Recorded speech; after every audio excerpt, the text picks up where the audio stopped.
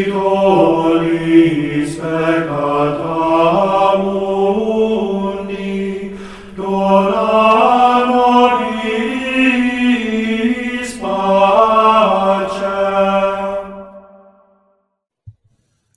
Welcome to the A Catholic Life podcast.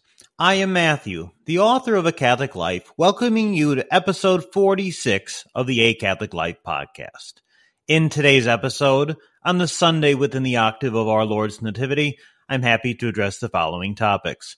First, the upcoming feast days this week. We have St. Sylvester today. We have the Feast of the Circumcision of our Lord tomorrow, followed by the Feast of the Holy Name of Jesus, and more this week. And I would be remiss if I did not mention today as New Year's Eve and the special indulgences that we as Catholics have available for us both today and tomorrow. Secondly, I address the forgotten Vigil of the Epiphany, which we will celebrate this upcoming Friday, January 5th, as well as the traditions for Epiphany Tide. The Feast of the Epiphany is this coming Saturday, January 6th. And lastly, I address a recent article I wrote for the Fatima Center entitled, Why Catholics Are Not Modern Pharisees. But before we dive into these topics, I would like to stop and thank the sponsor for today's episode. This episode is sponsored by PrayLatin.com. PrayLatin.com offers Latin prayer cards to learn and share prayers in the sacred language. Learn your basic prayers in Latin conveniently on the go. Practice your pronunciation with easy-to-follow English phonetic renderings of Latin words. PrayLatin.com offers prayer cards in various formats, including Latin-English rosary pamphlets with the traditional 15 mysteries.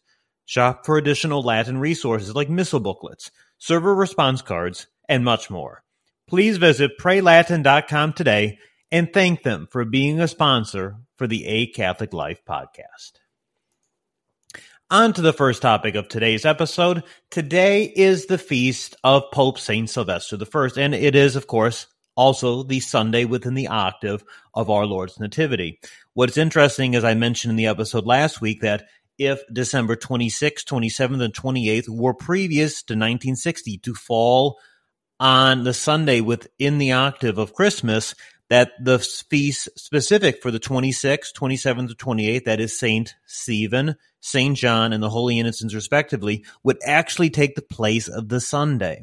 That is not the case for the Feast of St. Sylvester, which occurs today. So St. Sylvester's Mass is not celebrated today. When we went to Mass today, it would be for Sunday within the octave of the Nativity. But St. Sylvester is certainly worth mentioning. And in times past, his feast day was actually a holy day of obligation. We can see that in the list that Pope Urban VIII put together in 1642. St. Sylvester is on there. Now, St. Sylvester was born in Rome, and when he reached the age to dispose of his fortune, he took pleasure in giving hospitality to Christians passing through the city. He would take them with him. He would wash their feet. He would serve them as at the table.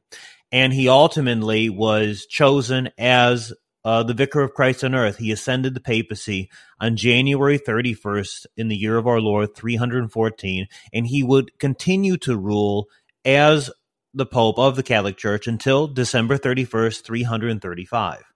So he was a Pope during the early 300s. During his pontificate were built the great churches founded in Rome by Constantine. We have the Basilica of St. John Lateran, the Holy Cross in Jerusalem Church in Rome. We have St. Peter's Basilica. And several cemeterial churches over the graves of the martyrs were also built during his reign.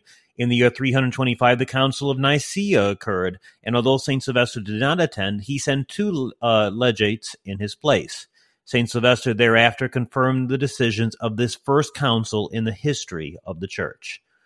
Unfortunately, in the 1962 Missal, his feast day was reduced to a mere commemoration, since the ferial days in the octave of Christmas were raised to the second class in 1960. Numerous legends dramatize his life and work, how he freed Constantine from leprosy by baptism, how he killed a ferocious dragon that was contaminating the air with his poisonous breath. Such legends were meant to portray the effects of baptism and Christianity's triumph over idolatry, which occurred during his reign. For a long time, the Feast of St. Sylvester was a holy day of obligation, and the Divine Office notes he called the weekdays feria, because for the Christian, every day is a free day. The term is still used, thus Monday is feria secunda, and etc.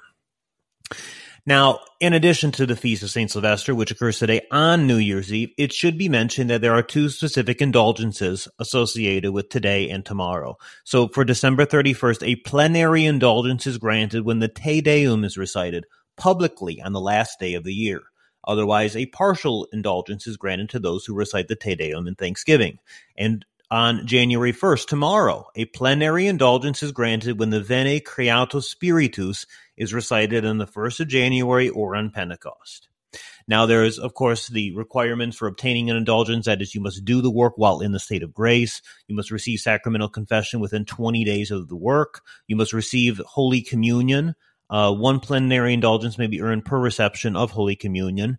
You must pray for the traditional intentions of the Sovereign Pontiff, which of course include the extension of Christianity, the triumph over heresy, etc., and peace and concord among nations, amongst other things. So in Our Father, Hail Mary, other appropriate prayers will be sufficient for those intentions and have no attachment to sin, even venial. It is sufficient that the Christian makes an active will to love God and despise sin. So again, in the show notes, as I'm always accustomed to, you'll have a link so you can go and check out for St. Sylvester's Day on December 31st. There's a link there to New Year's indulgences as well underneath that. So please take a look at that and prepare for these indulgences today and tomorrow. Share them with others, post them online, and let's make sure people understand that these grace-filled opportunities do exist. Now, tomorrow is the feast of the circumcision of our Lord Jesus Christ, and it is a holy day of obligation in many countries. It's also the octave day of Christmas. On the octave day of Christmas each year, we recall that our Lord and Our Lady both perfectly observed the law of Moses. On this day, the author of light subjected himself to the law and shed the first drops of his precious blood for our salvation. In the Old Testament law, a child wasn't a son of Abraham or a true part of the family until his circumcision at 8 days old, and that's what the Feast of the Circumcision represents. Circumcision is an external sign in the old law by which the people that they were numbered among the chosen people of God, and now they become by baptism members of the Christian church. That is also why circumcision now for religious reason is a serious sin against the first commandment, because it is no longer obligatory whatsoever in any spiritual sense. This was also the time in which our Lord received his holy name. Because Jesus means Redeemer and Savior, he had come to redeem and save the world. And this is the most holy, most venerable, most powerful name by which we can be saved. And I'll be touching on that in more detail regarding the feast day coming up on January 2nd. But what else I'd like to add about the Feast of Circumcision is, unfortunately, the name has changed a lot in the Novus Ordo Church. They refer to it as the Feast of Mary, Mother of God. And if we look at the traditional collect prayer for this day, we see it says, O God, who by the fruitful virginity of Blessed Mary has bestowed upon mankind the rewards of eternal salvation, grant, we beseech thee, that we may experience her intercession for us, through whom we have been made worthy to receive the author of life, Jesus Christ, thy Son, our Lord, etc. So even the collect refers to Our Lady, and thus beforehand, the Feast of Circumcision, of course, did recall Our Lady going to the temple, presenting our Lord there for him to shed the first drops of his precious blood for our salvation. The renaming of this particular day, though, to Mary as Mother of God is certainly concerning. And one of the reasons for that is because there's already a feast day in the church to the maternity of the Blessed Virgin Mary. Each year it's celebrated on October 11th, and it was instituted by Pope Pius XI not that long ago in honor of the 15th centenary of the Council of Ephesus. Now, the Council of Ephesus was in the year 431. It dogmatically declared Mary as the Mother of God, and this feast day was instituted in the church as a way to thank Almighty God for giving us the Most Blessed Virgin Mary, who is truly the mother of Jesus, and Jesus is God, and thus she is truly to be called the Mother of God. So many Catholics forget that January 1st is known as the Feast of the Circumcision traditionally, which is quite distinct from October 11th, even though we still, of course, honor Our Lady on January 1st. So something that's been forgotten really in the Novus Ordo. Now, January 2nd, the Feast of the Most Holy Name of Jesus. Now, in the Novus Ordo calendar, this is January 3rd. In the traditional calendar, it's interesting. According to the traditional Catholic calendar from 1911 and into the early 1960s, the Feast of the Holy Name of Jesus occurs on the Sunday of January 2nd, January 3rd, January 4th, or January 5th. And when no Sunday occurs in these days, the feast is then celebrated on January 2nd. Before the year 1911, this feast was kept on the second Sunday after Epiphany, so it moved around a little bit. And in the traditional calendar now, for those of us, of course, who go the traditional Roman rite, this day also can vary. It's not always January 2nd, but this year, in 2024, it will fall on January 2nd. Now, this is a great feast day for which we can recall the importance of the most holy name of Jesus. We should recall our Lord Jesus Christ's name often. And in fact, the church teaches that when we hear the name Jesus, we are to slightly bow our head. In fact, it is prescribed in the very rubrics for the Mass that if the priest says the holy name, he is to remove his biretta, you're to remove anything from your head if you're wearing a hat, and you're to slightly bow your head. This also occurs whenever the name of Mary is mentioned, whenever Father, Son, and Holy Ghost is mentioned, or whenever the name of the saint in whose honor Mass is celebrated. So, for instance, today, if we were going to Mass and it was the Mass said of Saint Sylvester, and we heard the name Sylvester, we were to bow our head also at that time as well. Unfortunately, that's not really taught anymore, but it's really important that it is done. I recently wrote an article that's going to be published fairly soon on the importance of the biretta, why priests wear the biretta, what it signifies as the role of teacher and as the judge, and also the importance of why they remove it at times and how it shows us the importance of honoring the holy name of Jesus, of Mary, and of the Holy Trinity when Father, Son, and Holy Ghost are mentioned. Now, Rome extended this feast day. It was inserted into the Roman calendar around the time of the early 1700s.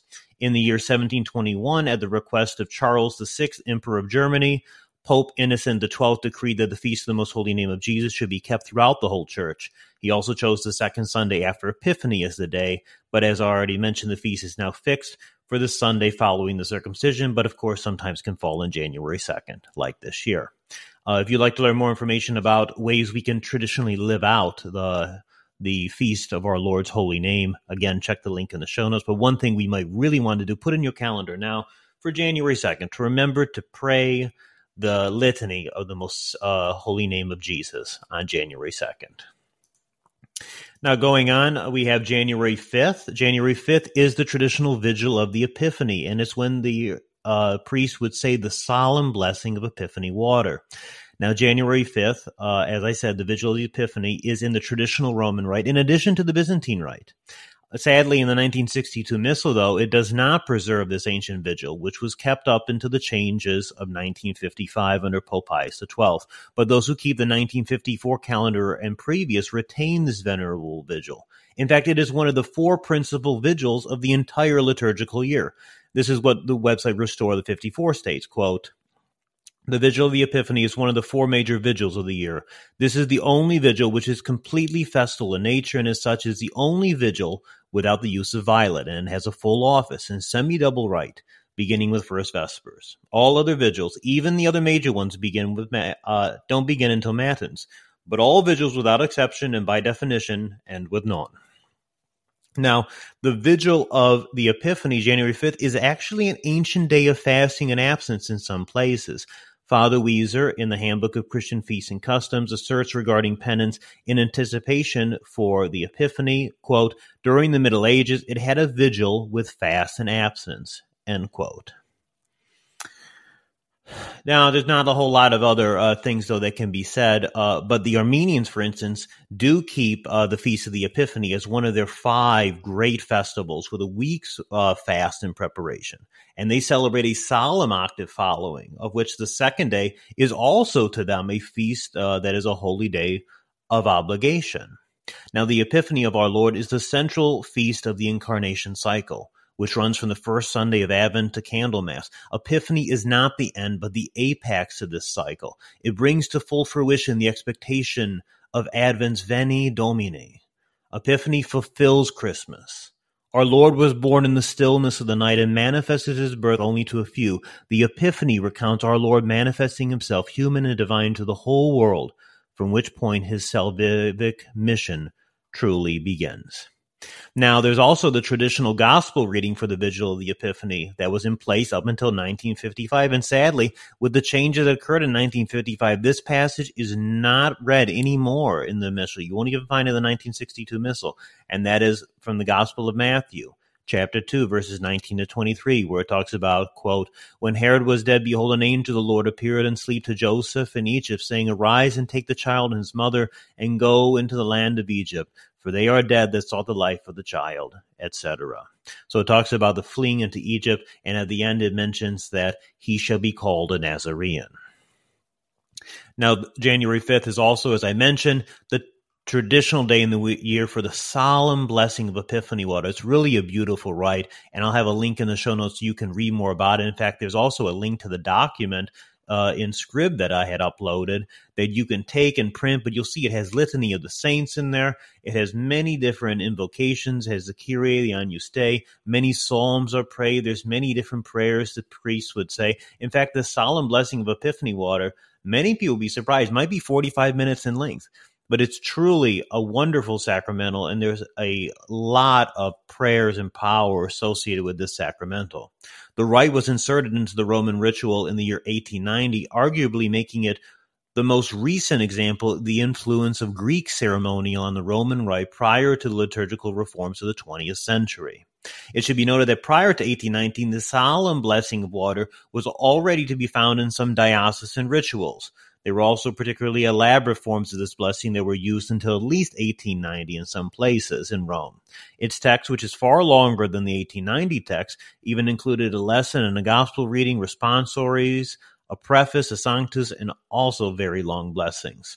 The link that I'll have in the show notes to this is actually in English as well, so that way you can read through. And I hopefully, any priest listening, please prayerfully consider and find a way to offer this traditional ritual this January 5th, this Friday.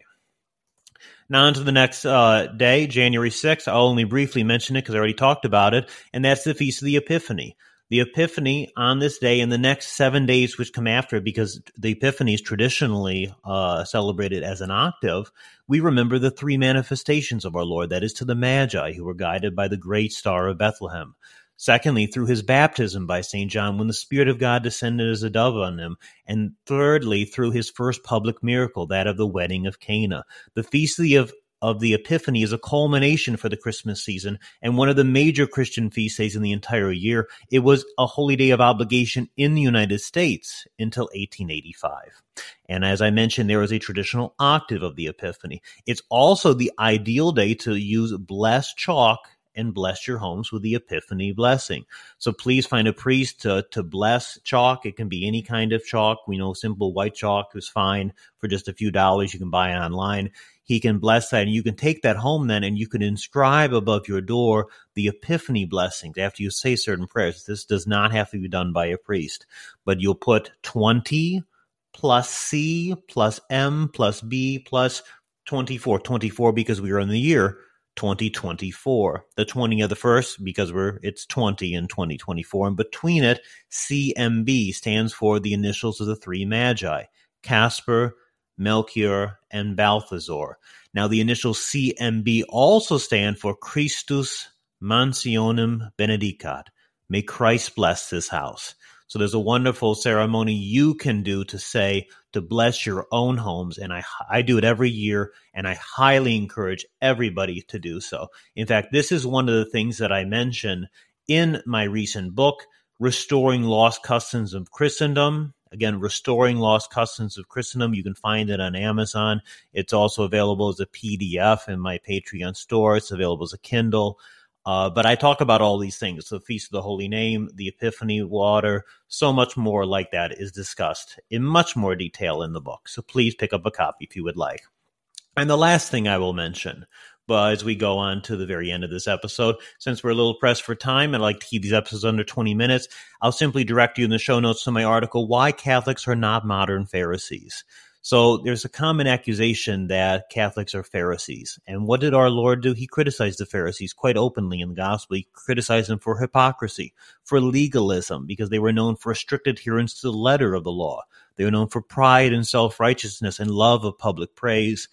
But in each of these vices, our Lord condemned the Pharisees for the love of only the external while entirely lacking the internal, that is, lacking humility, lacking true love of God, care for souls, and growth in virtue. We see this exemplified in the Pharisees' practice of tricking widows to vow their properties to the temple, which would enrich the Pharisees while leaving the widows desolate. Our Lord himself mentions this in Matthew 23:14. And they craftily did so in a way not to violate the letter of the law that you'll find in Exodus 22, verses 22 to 23. But through it all, they failed to grasp, love, and practice the spirit of the law.